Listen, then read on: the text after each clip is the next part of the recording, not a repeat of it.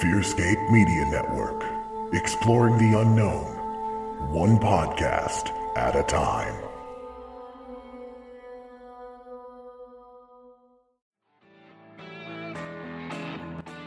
Hi, listeners. Listen to the Books and Booths podcast with me, host Anna Temperley, and Marlena Lear as we crack open a bottle or two, or three, and dive into some interesting books. Airing the first Wednesday of every month. Bye.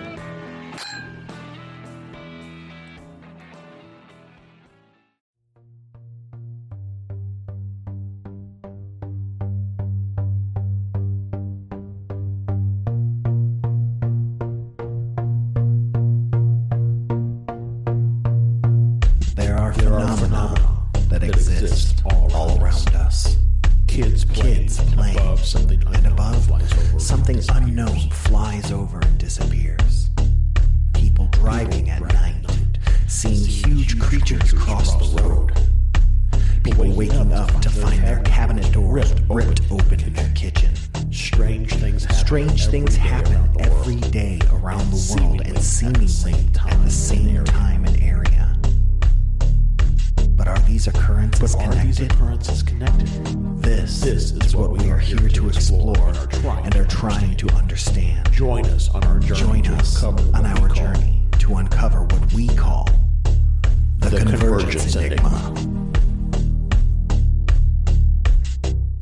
And welcome back, ladies and gentlemen, to another episode of the Convergence Enigma with Josh and Stefan. I am your host, Stefan Gearhart, and I am joined, as always, by the epic, the awesome, the magnificent, the marvelous, the petite Josh Rutledge. What's happening, co-host of mine? I am petite compared to giants. You, sir, are a petite sirloin that I would eat medium rare. No seasoning. Well, that's just weird. Fire and smoke is all I need with you, baby. That's going to be the name of your steakhouse that you're going to open one day. Fire and Smoke. Fire and Smoke. Ooh, I like that. And it's dragon themed. Yeah, dragon. And then there's a dragon that breathes fire on the steak. No. It's just dragon from the Skinwalker Ranch show. Ah, okay. So there's just a guy that nods on in disapproval somewhere. Yeah, disapproves all the time at whatever you make your steak, whatever like cook you do it at. If you say medium, he's like, And then he just like runs up to people with their mashed potatoes and is like, you can't dig in the mashed potatoes. You can't dig in the mashed potatoes. Is that ketchup on your steak? We are not allowed to have ketchup here. I got to call the manager. Yeah. Anyways. Tell us how you really feel. All right. Well, now that we're past that, we got a fantastic show, Josh. I know you're aware. We have a great interview tonight. We are going to be talking to Luis Jimenez from one of our favorite YouTube shows, the Unidentified Celebrity Review. Right now, it's like the hottest UFO show on YouTube right now. It's just like they just blew up, dude. And I'm proud of them. Mataluni's over there. I'm just proud of this show, man. It's doing really, really well, and it's kind of where I've been getting all my news from. Yeah, bringing a lot of notoriety to the topic, which any more than we can get, to bring it into the mainstream, the better off we are for it. Yep. So. And Lou is a comedian. He's an improviser as well, and he's hilarious. So that's always one of the fun parts. It reminds me of our show. There's a lot of laughter through the entire show, even with the guests, and I love that. I know some people are like, can't you guys just take it seriously? Yeah. No, that's Dragon. That's Dragon. That's Dragon. It's watching our show or listening to our show, and he's like, come on, guys, take it seriously. Dragon's on UFO Twitter going to all the UFO podcasts that have any humor, and he's just like, like, I don't know how you spell that, but it's hashtag. It sounds like the guy from Sling Blade. I got mustard and biscuits. They call me Dragon. Anyways, before we get to Luis, we're gonna jump into our segments for the week, and our very, very first segment of the week, as usual, is Psychic Word of the Week. And now, the Psychic Word psychic word of the week comes from the Encyclopedic Psychic Dictionary from June G. Bletzer, PhD. Rest in peace, honey bear. I love you. I never even knew you. Just a reminder, this was published back in 1986, and this is still so very, very relevant. We find so many things that correlate with what we're doing. But if you listen to the show, you know we flip through the pages until we land on something. We feel that stop. And this time I landed on page 498, and the phrase that caught my eye was psychic barrier. Psychic barrier.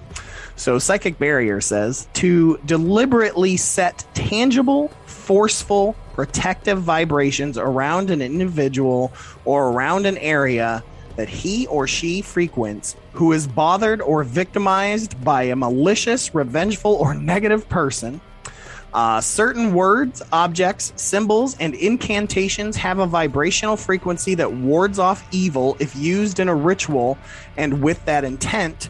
Can be performed by an exorcist or a well-grounded psychic. These symbols, words, etc. disrupt or stir the consciousness of the oncoming undesirable person.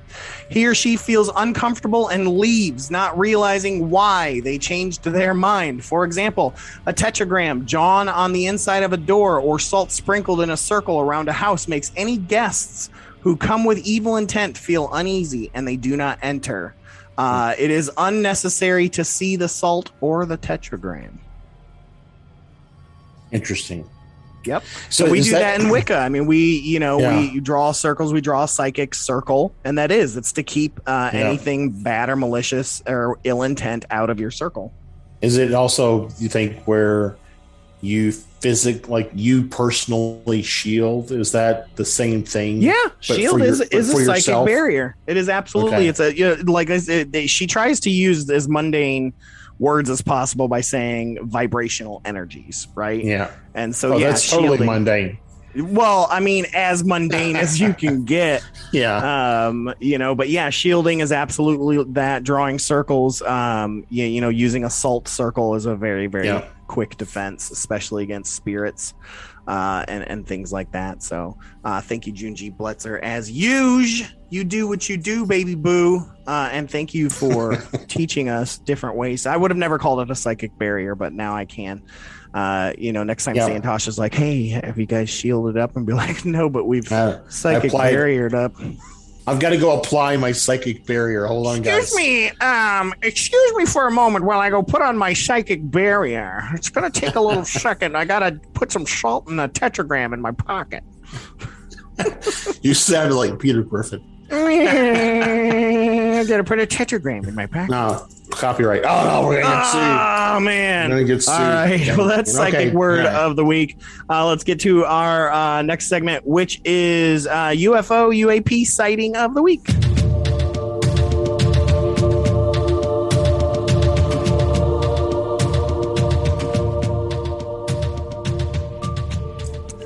All right, UFO UAP sighting of the week. Josh, what do we got? Where's it from, and what the hell happened? Yeah, so this comes to us from the great website MUFON. MUFON.com. MUFON, hey, when this airs, we'll be like a week away or so, a week or two away from going to the UFO Congress. I'm super pumped. Or I mean the UFO Symposium. Symposium, yeah. It's not simple. It's a symposium. Anyways. More you know. So this happened on June 14th, 2022. Oh, so like yesterday when we're recording this. Yeah, so yesterday. Very interesting. In Steamboat Springs, Colorado, which is probably where Steamboat Willie's from. Maybe. And it's the headline is assumed satellite, but changed speed and direction. Ooh. So here's where we go. I walked out onto my back deck and saw what appeared to be a satellite. After watching for 30 seconds, it appeared to change speed. It sped up and then quickly returned to its prior speed. Then after a few more seconds, it changed direction. I've seen several satellites, but never seen one change direction. It appeared to descend towards the east, and after 30 seconds, faded out. After initially seeing the object, it seemed erratic in its flight.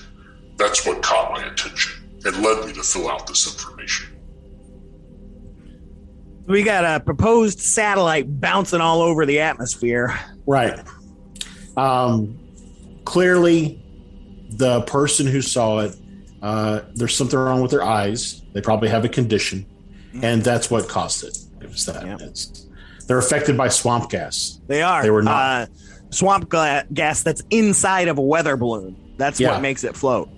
If you didn't know. People who see UFOs have swamp gasseitis. I've had swamp gasseitis, and I didn't see a UFO when I had it. But no, I mean, I've seen those. That's, I mean, that the one that I saw when I was out here with my wife just before Christmas, we saw like it was just tracking across the sky, and then boom, 60 degrees in the other direction, it was gone. Yep. So yeah. Similar in a way to what we saw near the Star Capella back in the day when we first started UFO sighting. How it was bouncing all over the place. Bouncing all, yep. Very, very cool. Well, Josh, before we get into this interview, I want to do a quick creepy catch-up if that's okay with you. Oh, yeah, and I got some stuff. Yeah, all right. So, creepy catch-up. Creepy catch-up. Creepy catch-up. Creepy catch-up. Creepy catch-up. Y'all, it's creepy. Creepy catch-up, Josh, man. These shadow people are getting me, dog. I'm telling you, man. Like, I don't know what happened that's affecting the both of us, but I have been seeing shadow people out of the corner of my eye like crazy. At work, at home, when I'm driving the car, like how there's a man outside of my car while I'm going 65 down the highway. I don't know. But I'm seeing these shadow people. But the big one, Josh, and I know I've told you this, but our audience has not heard this, is I was walking my dog Kenobi yesterday morning or today. I can't even remember how long. Was that today or whatever? It doesn't matter. Yesterday. Excuse me. And it was pretty early in the morning. It's like 6 a.m. And I'm walking, and there's a place where it comes to a T, and I turn left. And behind me, I kind of feel somebody behind me, so I assume it's another person walking their dog. So I do a quick look behind me just because I'm a dog lover. I want to see what kind of dog it is.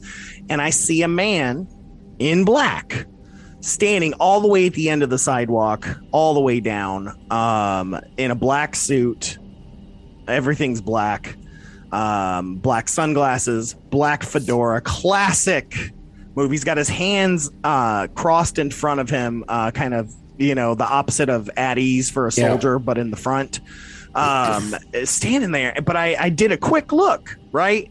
But I mean, I saw a human being, what looked like a human being dressed in all black in a suit and everything like that.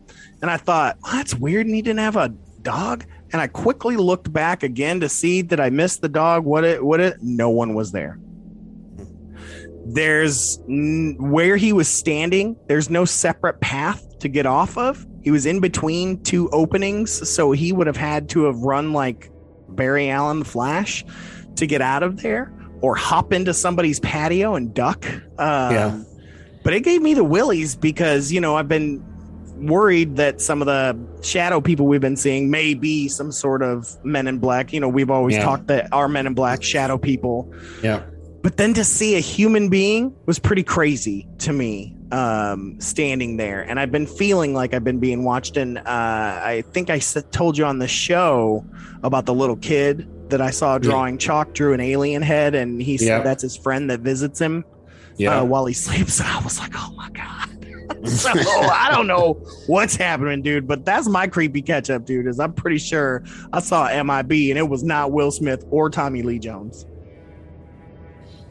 Well, mine's, I just had a lot of different things showing up at my room at night and some crazy dreams. I had like some kind of a time convergence that happened yesterday. So yeah, all kinds of like, I don't know. I guess it's because I'm here, so our energies are close to each other again, or something. I don't know. It's really something going on there. So yeah, crazy time, man. All right. Well, thank you for sharing as well. We talk to us, shadow Men in Black people. We want to know. We'll interview Yeah. you on the show. We'll interview you on the show. We will.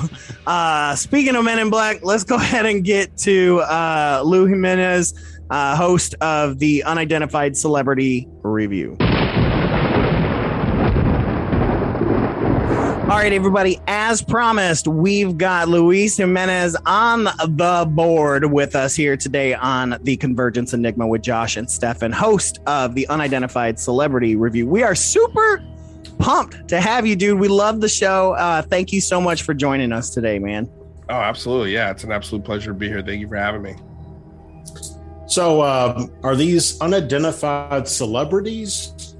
Like, we don't know who they are? No, that's You don't find out until the end of the show. Yeah, you don't Yeah, find out I mean, to the end, to the very it's all- last episode. Yeah, No, it's- so when I was coming up for the name of the show, I really was like trying to not put UFO or alien or any Yeah. of that kind of iconography or verbiage, because I just, and I also wanted to kind of leave myself open just in case, Yeah. I changed my mind. I want to do something else with the channel. But the idea wasn't because I'm an actor in Los Angeles and I've done legitimate work. I've worked with legitimate people. Mhm. I was like, well, how funny would it be if it's just like an unidentified celebrity review? Because originally we were going to do review of movies and films with my other actor friends who are also unidentified celebrities, but some of them are like, almost really big names. So I thought that was supposed to be the whole idea of the name in the show. And then it morphed into, what it is today. And then people are like, what? I don't get the name of the show. I'm like, yeah, that's it. That's what it means. No, that happened to us, man. I mean, we were Fearscape for almost 4 years, and we realized it stopped being the scary thing and was just getting more into us searching for answers and different things like that. And it stopped being just paranormal, started moving into conspiracy, into just UFOs more than anything. And so we feel you, man. But I like it because I'm an improviser and an actor myself, and a little close to UCB. So little UCR action makes me still feel like I'm back home. So cool. Yeah. I mean, it was funny because I was right before the pandemic went all to, full-fledged, lockdown. I was on a house sketch team at the UCB. There you go. So yeah. No wonder I like you, man. Back up. I've been doing improv for 25 years, man. Oh, get out of here. And you were doing it where? I was doing it in Louisville, Kentucky, which was my home base. I used to run a festival out there, a damn good improv festival, and performed a lot in Chicago because it was only like 5 hours away. So we drive up there all the time.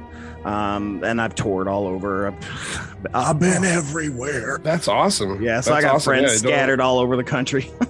All right, we probably know more than likely. Probably do you know? Well, let me ask you this: do you know Joe Bill, Mark Sutton? Of course, I do. Yeah. Yep, I've done many a workshop with them and a show or two. Yeah, I was gonna say you can't go to Chicago and not know Bass Prov. Yep, gotta love Bass Prov. Yeah, I got to see them do Bass Prov with Rachel Dratch, which was amazing.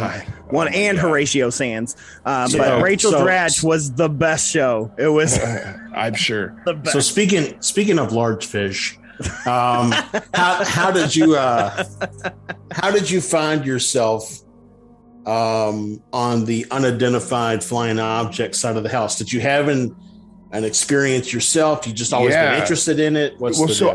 I like a lot of people when they got the break at school to go to the library and pick out whatever book you wanted to read.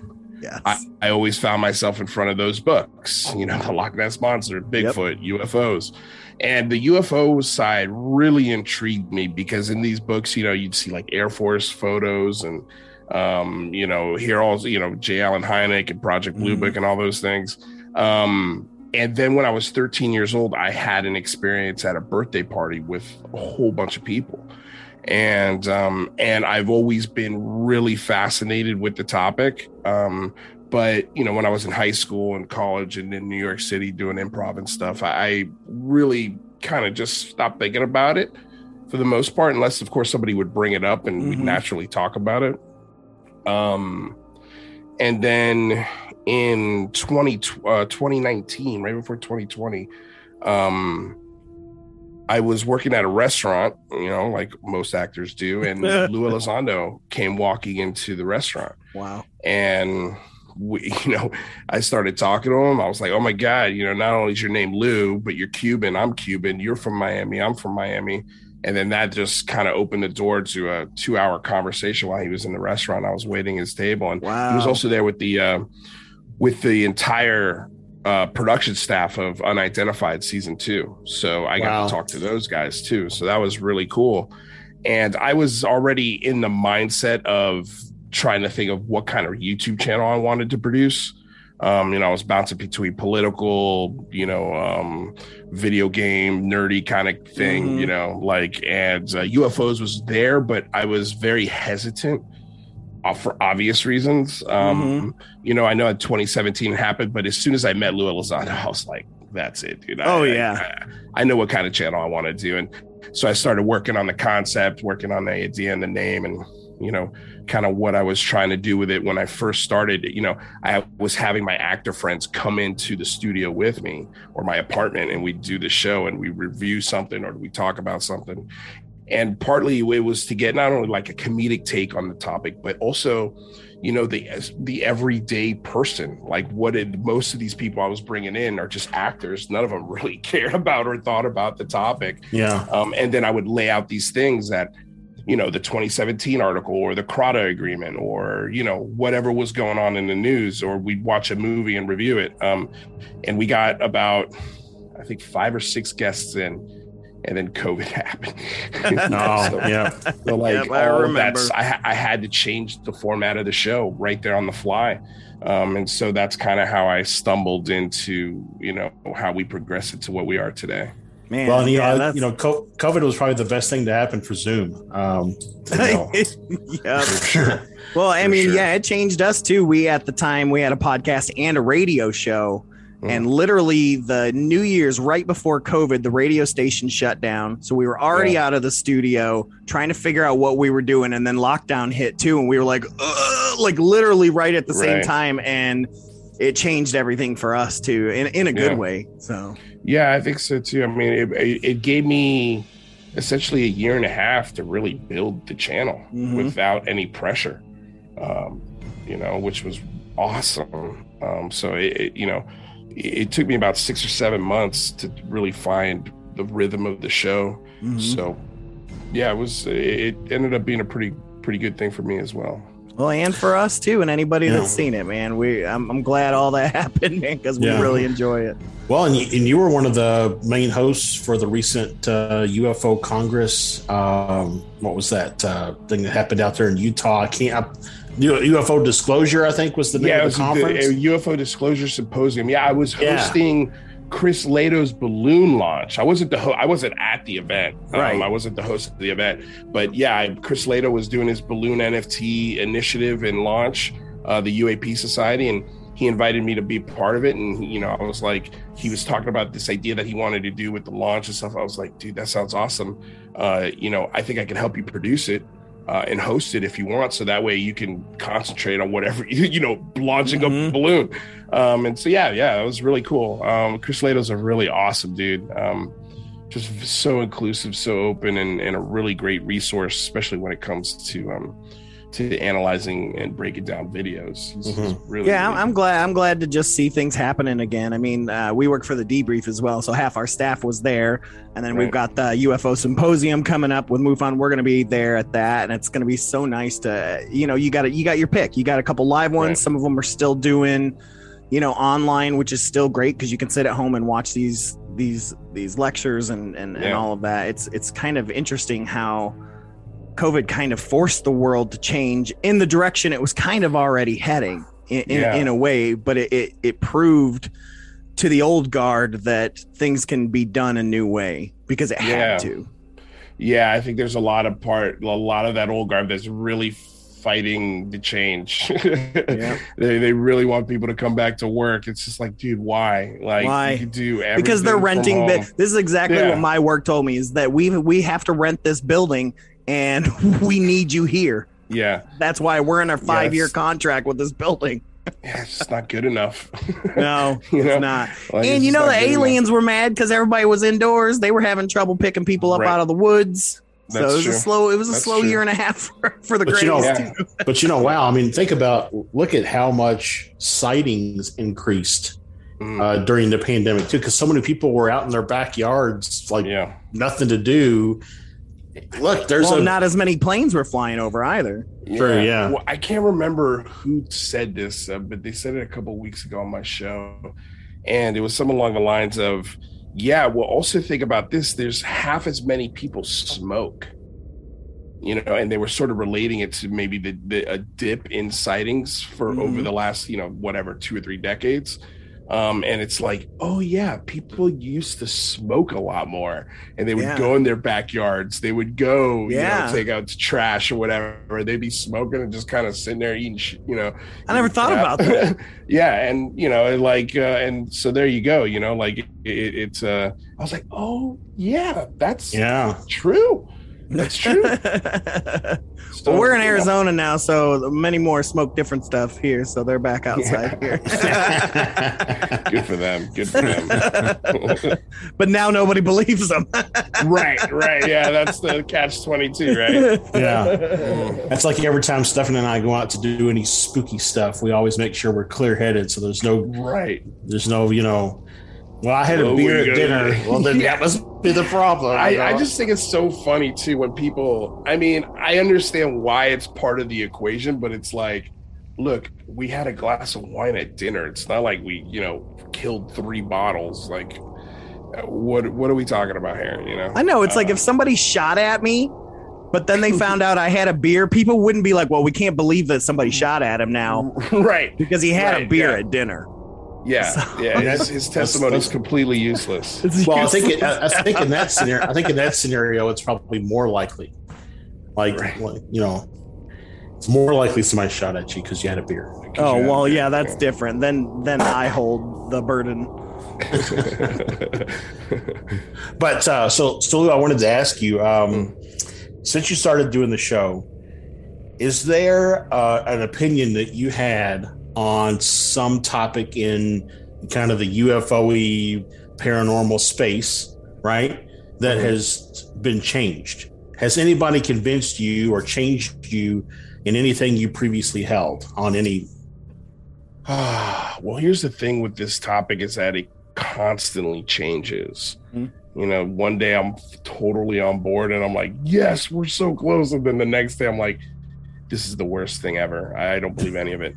I think the biggest, I don't know if there's anything, like I said, that I'd go, I changed my mind on, although there have been things that happens all the time, I guess, in this topic. But I think that the biggest lesson I've learned is to not hold people up as imperfect, or like, or as gods, or, like infallible humans. Or like putting people up as like a hero or on a pedestal, I think is something that those are like some lessons I've learned. It's like, okay, look, the credentials are great. The person sounds like he's very credible, very honorable, or whatever descriptive you want to attach to this person. But even with all of those bona fides, I'm very conscious now, especially to just step back and say, okay, what are they saying? What are they actually saying? And what's their agenda, if it looks like they have one, so I think, just not believing anyone, questioning everybody to the absolute full extent. And, because this is, I don't want to believe, I don't want to feel like I'm in a religion anymore, Yeah. And then I think that's my biggest thing. It's interesting because you talk about, the credentials and stuff.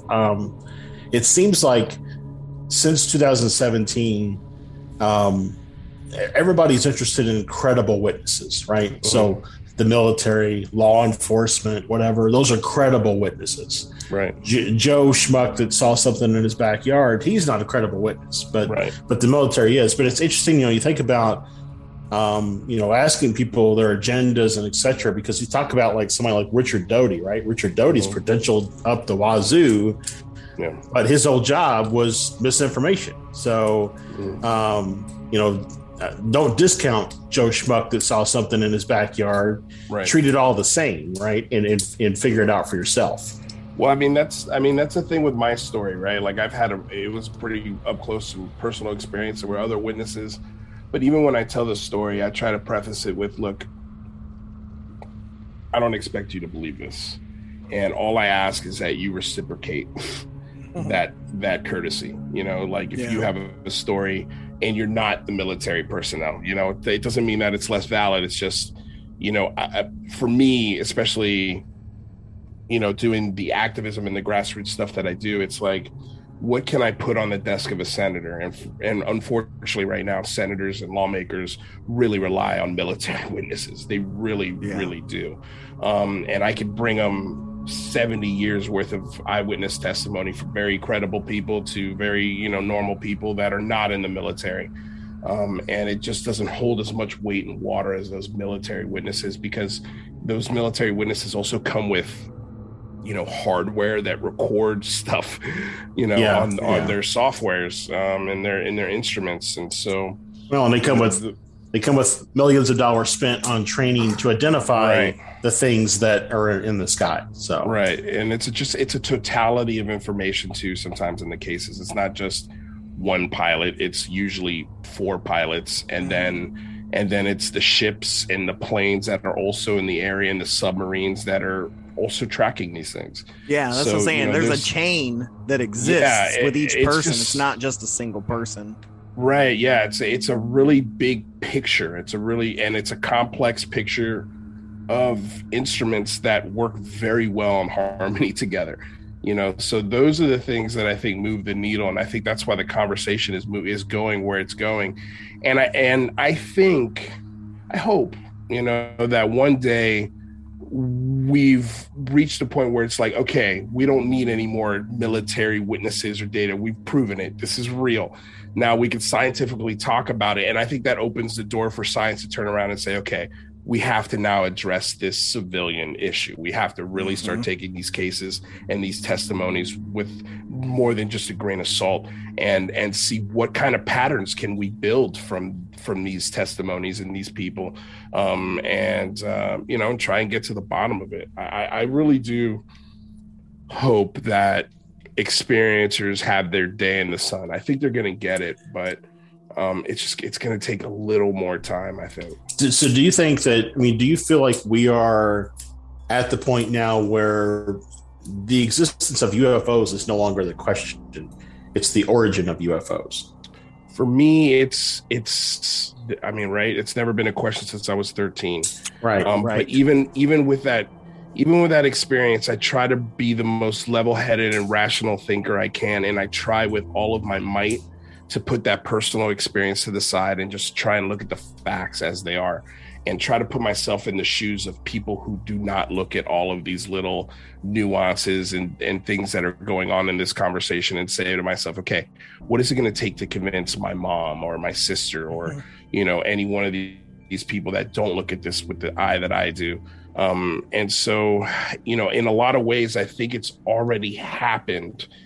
And it's happened in a way that it's now going to start trickling down to the masses, because the government has acknowledged it, academia has now acknowledged it, and now they're looking into it. And not only that, but lawmakers have acknowledged it and have written laws now that are emphasizing the importance of this. I think it also is including a lot of other things, like swarm drone technology. I think is a huge issue. Like right now, they're talking about this drone swarm that was surrounding our ships, and everybody's yelling, "See, they're drones! You see, this was wrong." But nobody's yelling, "Who the hell do those drones belong to?" Right. Who is flying drones in a swarm pattern around our U.S. military hardware? And why is nobody getting upset about that? And why is mainstream news just completely blowing by it? And UFO researchers, like, if anything, we should be yelling, hey, look at what the UFO community just found out. Yeah. We found drones around our most sensitive ships. Like that should be a huge win for this community. We should be like yelling and like we should be yelling at the top of our lungs, hey, look what we just did. Why aren't you guys paying attention to this? Because it's big data. But spend an hour on UFO Twitter and your mind will change. Oh, trust me, you don't need an hour to figure that out. You figure that out really quickly. I just saw that Gary Nolan really hates me. And it's so weird because I've never talked to him in my life. And everything that has ever come out of my mouth about Gary Nolan has been nothing but positive, like wonderful statements. Like, I think he's like him. The discussion between him and Lex Fridman is insanely wonderful. It's one of my favorite conversations ever on the topic of UFOs. And then you go to UFO Twitter and the guy's blocked me and I'm like, dude, what's up? Like, like we've never even spoken. Yep, that happened to us crazy. With some people too. We get it. It's just weird. It's just drama. Some people just like drama. So, but I was going to ask you, do you think that? Neil deGrasse Tyson has said numerous times, UFOs aren't real. There's no possibility that it's alien life, et cetera, et cetera. Like, do you think for the masses, somebody like Neil deGrasse Tyson to come around and say, yep, you know what? I think, you think that would have a huge impact for the masses? You see this right here? This is our disclosure clock.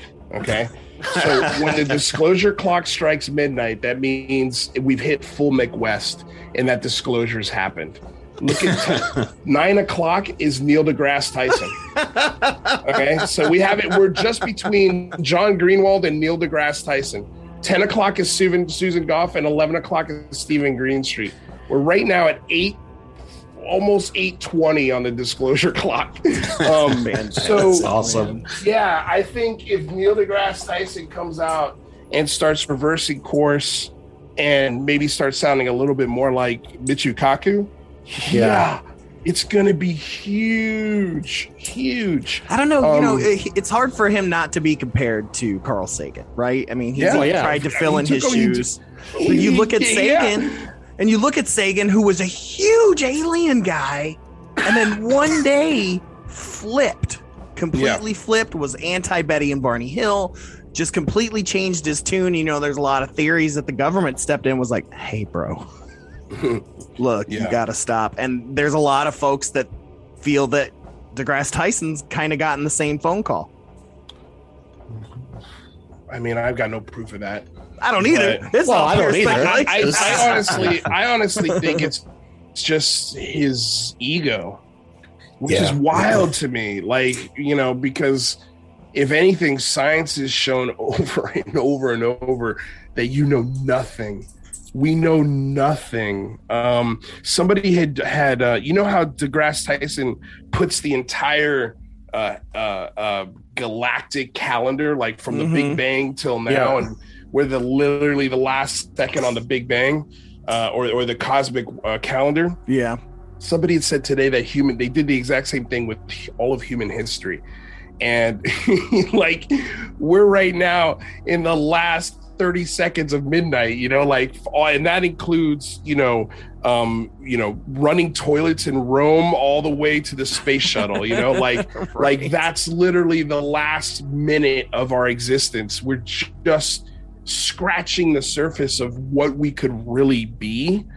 And if we make it another 300-400 years at this pace, I think, like Michio Kaku says, we'll get into that type 1, type 2 type civilizations, where we're completely in control of our solar system, and we could create matter and travel among the stars with little effort.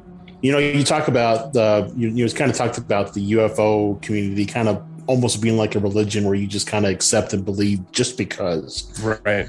And I think that what I'll call mainstream science, I think, is a lot the same way. And anything that pushes against the envelope a little bit about what mainstream science is willing to accept or recognize is just automatically shot down as like, nope, that's it's not possible. It can't be done, because the reverse of it, the recognition or even thinking about the possibilities of what could be true would just totally shift and blow away what we know or what we call science, our understanding of science today.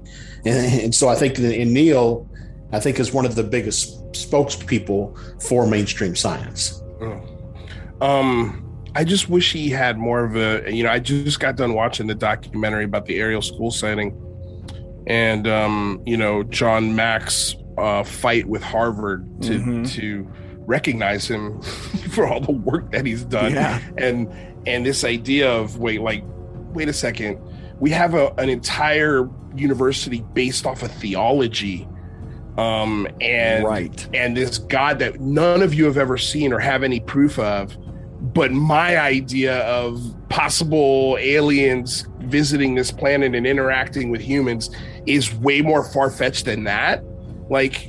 Come on. And the thing that I love that they said in this film, and it was an attorney, I think it was Berkowitz, if I'm not mistaken, said about John Mack,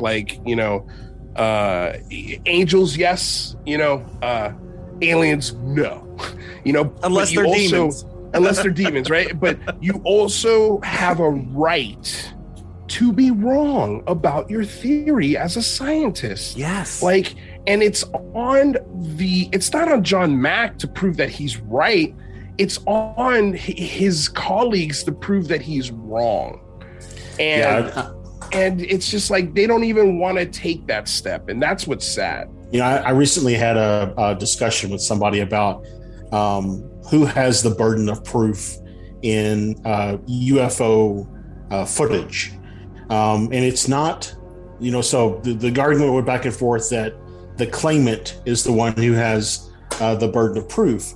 Well, in any UFO footage, there are at least two claimants. There's someone claiming it to be otherworldly, and there's someone claiming it to be mundane. So in both cases, those claimants have the burden of proof. Right. It's not just the person who's claiming it to be otherworldly.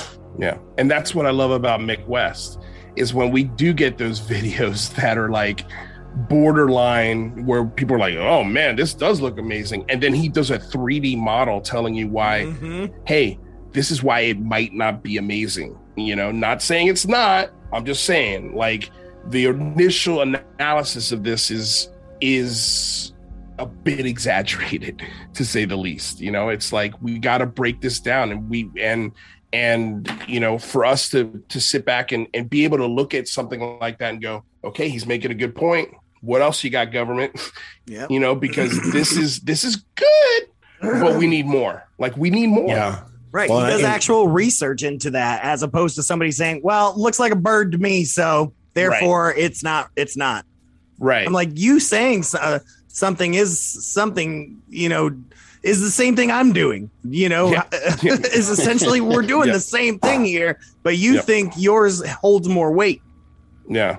I'll go with the guy who spends 60 hours building a 3D model, and actually doing the work and the science behind it. I don't know how to do that stuff. I rely on the experts to do that stuff, but that's why I also, when I talk to Mick West, I'm why, you can understand from my point of view why I would take the word of an F-16 or an F-18 fighter pilot over parts of your analysis, you could understand that, right? He is the professional. You are a video game designer, and that doesn't mean that you're wrong. I'm just saying, you can understand, if we get to a point where there's a difference of opinion and it's a very, it's the linchpin of the argument, and the F-16 pilot's going, hey, look, this is what I saw. This is what happened. And that's it. And the video game designer's going, yeah, but I think it's a parallax effect. Or the camera's not moving in the way that they say. It's just yeah, I'm going to take the word of the guy who was there and the highly trained pilot over yours. But that's not to say that the pilot might not be wrong down the road. Maybe he ends up being wrong. And if that's the case, you got to be able to, at least for me, the thing that I've learned a lot too is to just be able to take information as it comes in and being okay with it going against your belief system. Yes. That's difficult. It's really, really difficult. Well, it is. But, it's difficult on the theology side of things. I mean, one of our best, Josh and I's best friend is a Methodist minister. And it was hard when we first started doing this show. It was kind of hard for us all to kind of have a decent conversation. But just like you said, hey, if you give me the same respect I'm giving you, and that changed things on both ends. Right. You know, it allowed us to be more open to his thoughts, and he is far more open to alien, UFO, just paranormal things than ever before, because he gave that same respect. Because I said they're super similar in how we look at them. Neither of us have any handheld proof in our hands besides faith and people's experiences. Right. So, and go ahead, sir. Go ahead. No, I was saying those are valid. You know, and I think it's really difficult to do when you have 250 something characters, you know, in an app that doesn't display human emotion, you know, or in context, and things get lost in translation all the time. I think it's just a horrible way to communicate. I thought it was like, oh man, this is the future. And maybe it is. It's just the growing pain of getting to an ultimate communication between humans. You know, I really do think that's what social media is. It's just, it is eventually it'll get us there, but we have to go through these growing pains on how to learn how to use it and communicate with it properly, because holy cow, are we lost with it. So I think what it's done is it's showing us that we are one species, whereas before we were all separate countries, and we still are, don't get me wrong, but you know, if we have that alien invasion event that's coming, fake or real, you know, this as social media has already connected all of us as one world. And so we're already used to being one. What were you saying, Josh? Sorry. I was just going to say, number one, about social media, things have ebbs and flows. And I think that what we'll see within social media is in the next 15 years, the next hot app will be some app that just connects you face to face again. Like, we're going to go so far down the Zoom, Google Meets direction that we're going to start to lose that face-to-face interaction, and we're going to snap back like a rubber band, and that's going to be the hot thing again, is everybody getting together face-to-face, having those in-person interactions, and then it'll go back to I think that's already started with Meta. I think that because you're getting full body, even though they're avatars. I think you're right. I think we're heading in that direction because people are craving some sort of body, right? Yeah. And so we're in that space. I think you're right. I think it will lead to that it'll be the trendy retro thing to do, is to hang out with your friends at a coffee shop. Retro. I like that. So it's almost like a holodeck. Yes. Holodeck. And then I wanted to know your opinion, because, you know, Stefan and I, we've talked about it quite a bit, but it seems like that there are people who are on the, I don't know if you want to call it esoteric or metaphysical side of the UFO experience, who have conversations or connections or whatever with, you know, beings or species or whatever. And kind of the message that I seem to hear more recently in these documentaries and such is that all this is going to come fully out into the open within our lifetimes, you know. And so I'm just curious on, you know, do you feel like, you know, it's kind of like everybody loves a mystery. Do you think we'll solve the mystery before, you know, 2030 or 2050 or? I think that everyone is going to be so wrong on this. That's how complicated it is. I think a big reason why modern society, at least, because I think in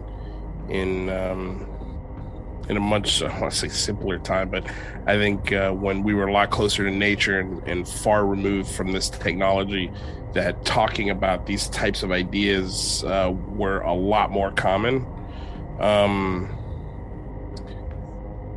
But with that said, I don't think anybody's going to be right on when we start to really scientifically break this down, if it's even possible. I mean, the part that frustrates me, the esoteric aspect of this conversation frustrates the hell out of me the most, because it kind of alludes that because I can talk to them I'm special and you're not, and it's like, and I don't like that. It doesn't hit me the right way. It doesn't sound very inclusive. If you pay Stephen Greer $10,000, he can get you to see him too. No, he can get you to see him too. Yeah, front row seats.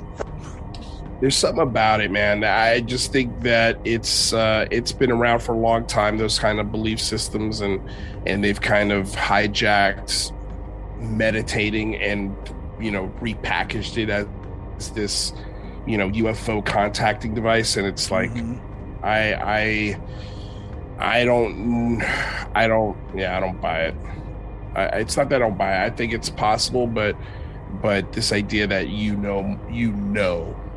and your truth is the only truth, it's frustrating as hell to communicate or try to rationalize with those people. It really is. That implies too that there's one answer, right? Right, which is, I think, is so egocentric.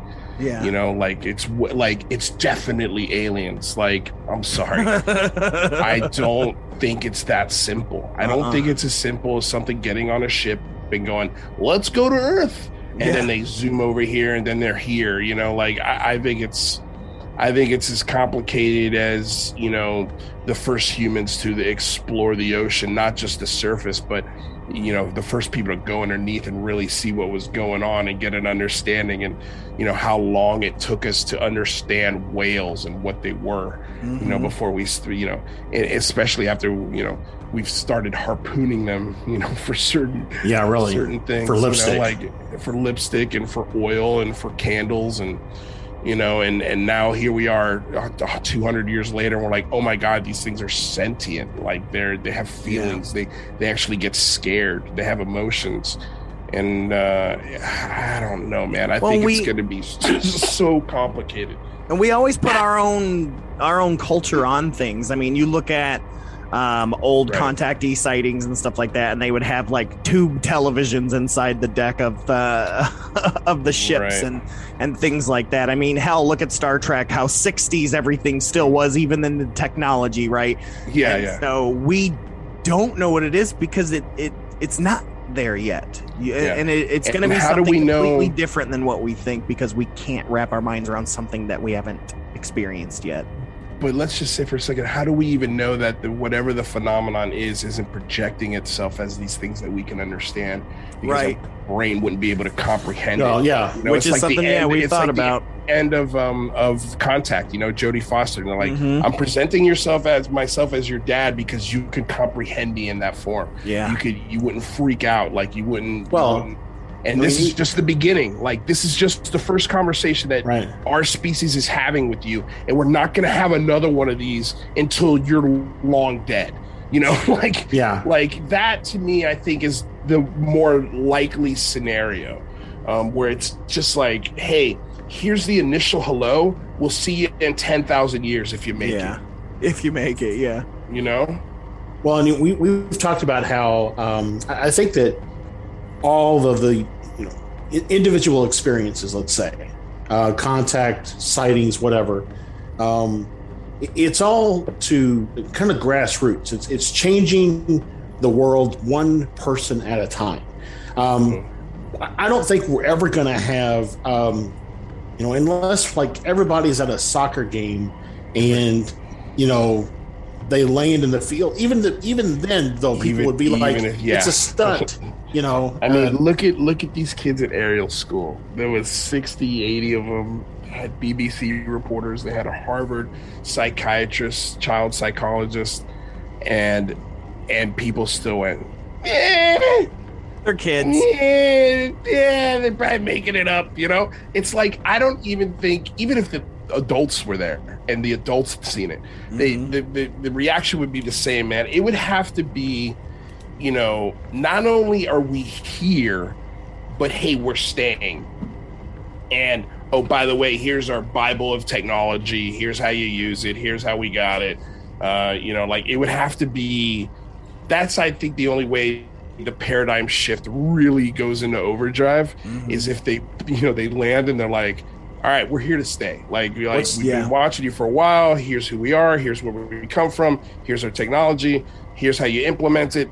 Here's the best government, to, or whatever, like Yeah. here's what you put in the textbooks, like, but I just think that's such a far-fetched, wild, egocentric scenario. Like, I don't think it would ever happen like that. It's too perfect.